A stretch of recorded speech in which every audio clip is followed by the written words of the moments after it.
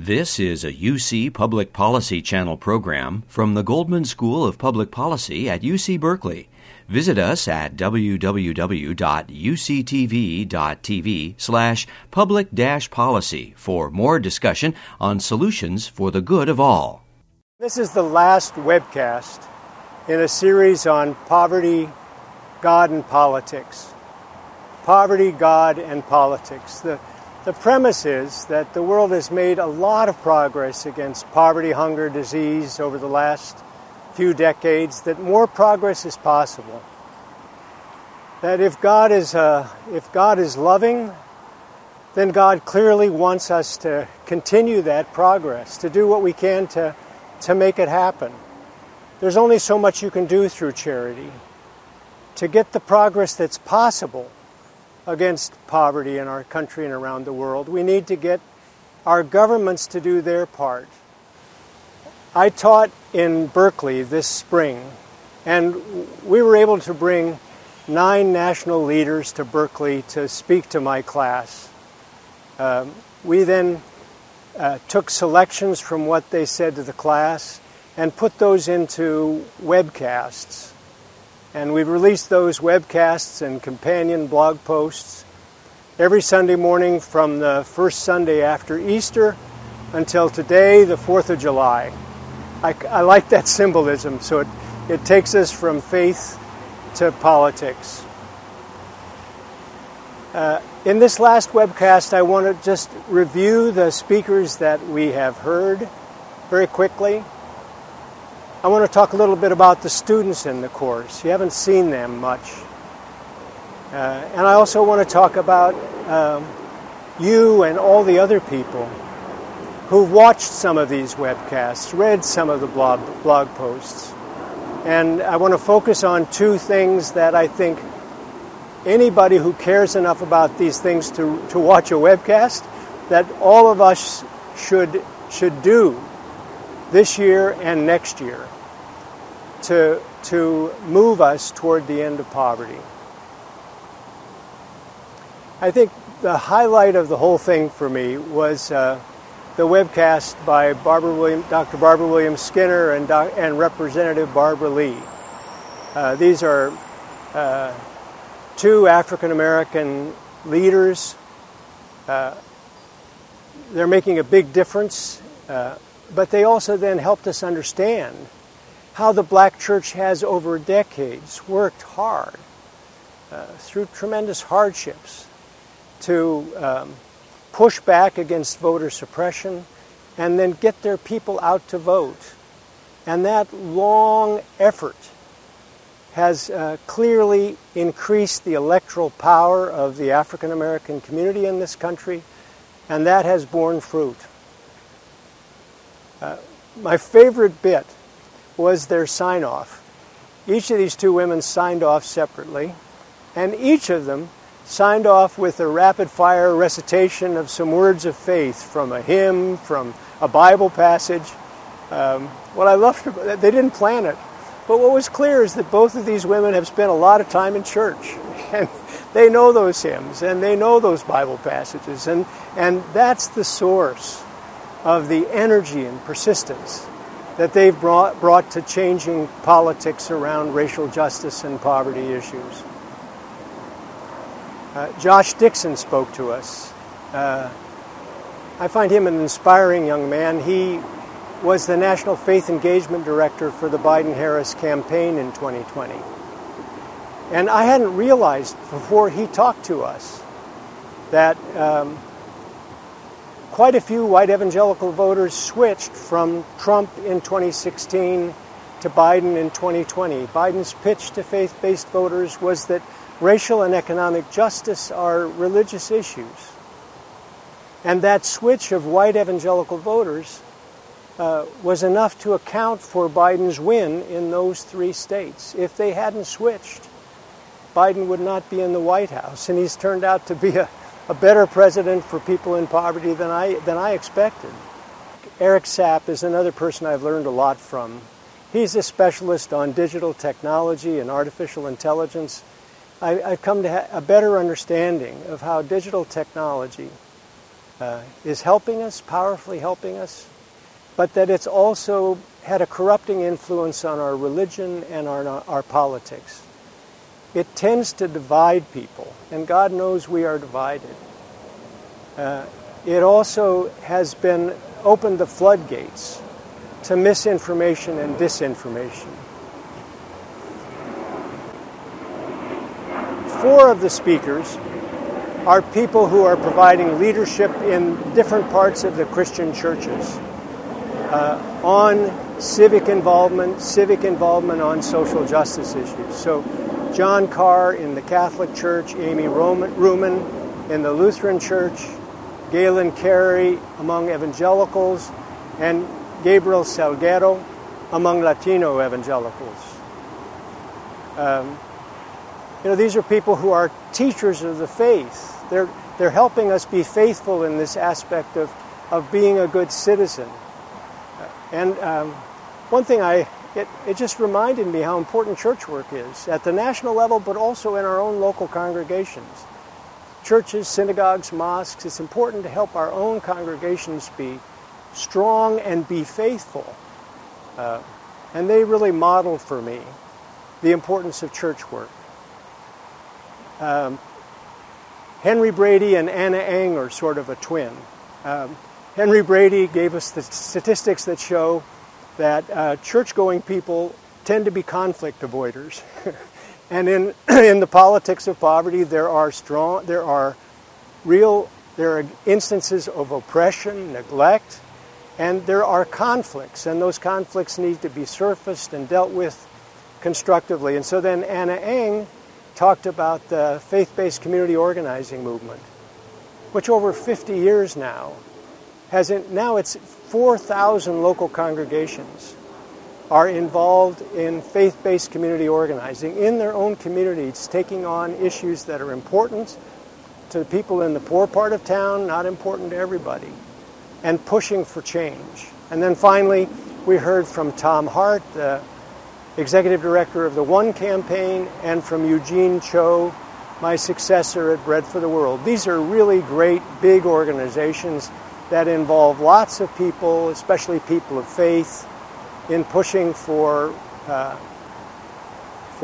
programs and policies that will reduce poverty in our country and around the world. It's been a great lineup. Now, you haven't seen the students, and that's because of student privacy concerns. We didn't want to show the faces or give the names of students. That's a general policy of the University of California, and it's right. But I want to tell you a little bit about these people. It was 6 students of public policy from Berkeley's Goldman School of Public Policy. And then 6 seminarians, people training for religious leadership, in the seminaries that are combined in the Graduate Theological Union. We formed a learning community. We learned a lot from each other. It was a transformative experience for me, and I think for many of the students.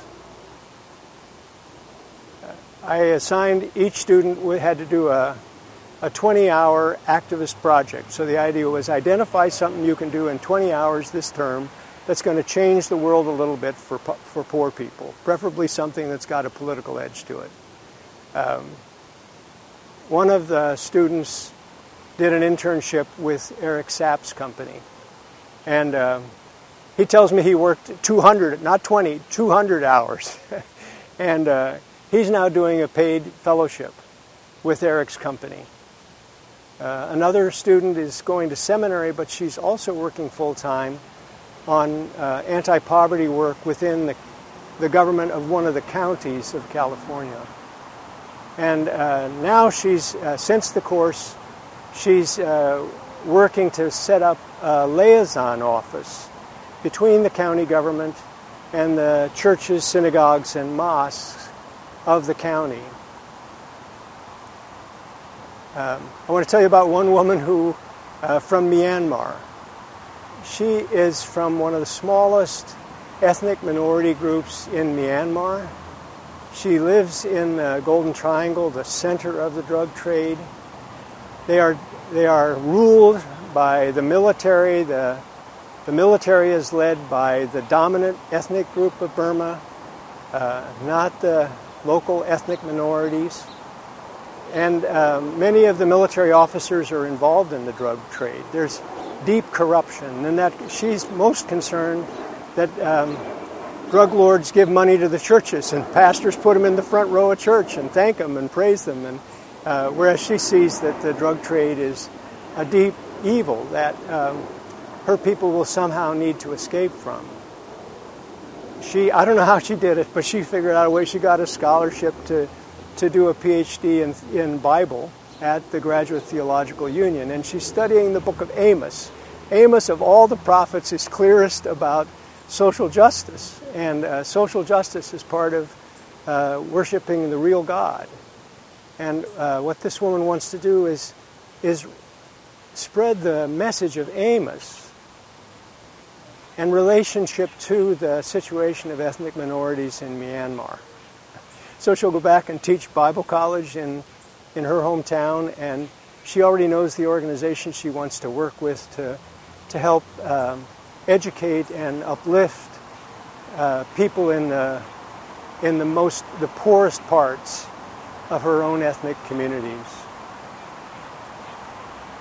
Now finally, I want to talk about you. That is, the people who are watching this webcast, the other webcasts, maybe reading some of my blog posts. It looks to me like about 3,000 people are engaging with this project every week. I'm really pleased with that. You know, I've asked a lot of you. These webcasts have been, most of them have been 30 minutes, some of them have been even 50 minutes. That's a lot of time on the web. And then the blog posts are usually a page and a half. But it's a lot to ask of people that they tune in to all that, think about all that every week. So what I know about you wouldn't be watching this webcast unless you were really committed to the goal of reducing poverty, of social justice, and unless probably you're drawn by your faith. However you talk about that, think about that, you're drawn by your faith, and you get that we've got to change our politics in ways that are opportune for people who are now struggling to feed their kids. I just have the greatest respect for you. Each of us is different. We have different situations. We have different gifts. We have different passions. And so I hope that this project is helping you to think about, well, what could I do that will move our nation and the world to be the nation and world that God wants them to be? One is to influence the U.S. Congress on the poverty-related issues that they're considering this year. I'm actually a big fan of President Biden's, and he's been a better president for poor people than I expected. His big economic plans lay out a strategy that would get us on a path towards sustained prosperity, at the same time deal with long-standing racial and economic injustices, and reduce carbon emissions. And then he's also worked together with the Democratic Party. He's working for voter rights legislation at the federal level. That's important too. So these issues are complicated. The debate's going on for months. It's a little hard to follow who's on first, what's going to happen next. But people who can watch this webcast, follow this, we can also follow what's going on in Congress and find a couple of times to weigh in with each of our elected representatives in Congress. I don't think very many, because it's complicated and people are discouraged about Congress generally, I don't think very many people are contacting their members of Congress. So if we just make calls and talk to somebody at the front desk and say, you know, I want this new bipartisan infrastructure bill to pass. What's most important to me is the provisions that are most important for poor people. Water supply for low-income communities, clean water, broadband access so that poor, left-behind communities, people in those communities can get jobs, add something else that's good for some of that human infrastructure, add that to this bipartisan bill before it gets done. So if you tell your member of Congress that basic message of how you want him or her to push, let's say if 1,500 of the 3,000 of us, if we make those calls, we will make a difference.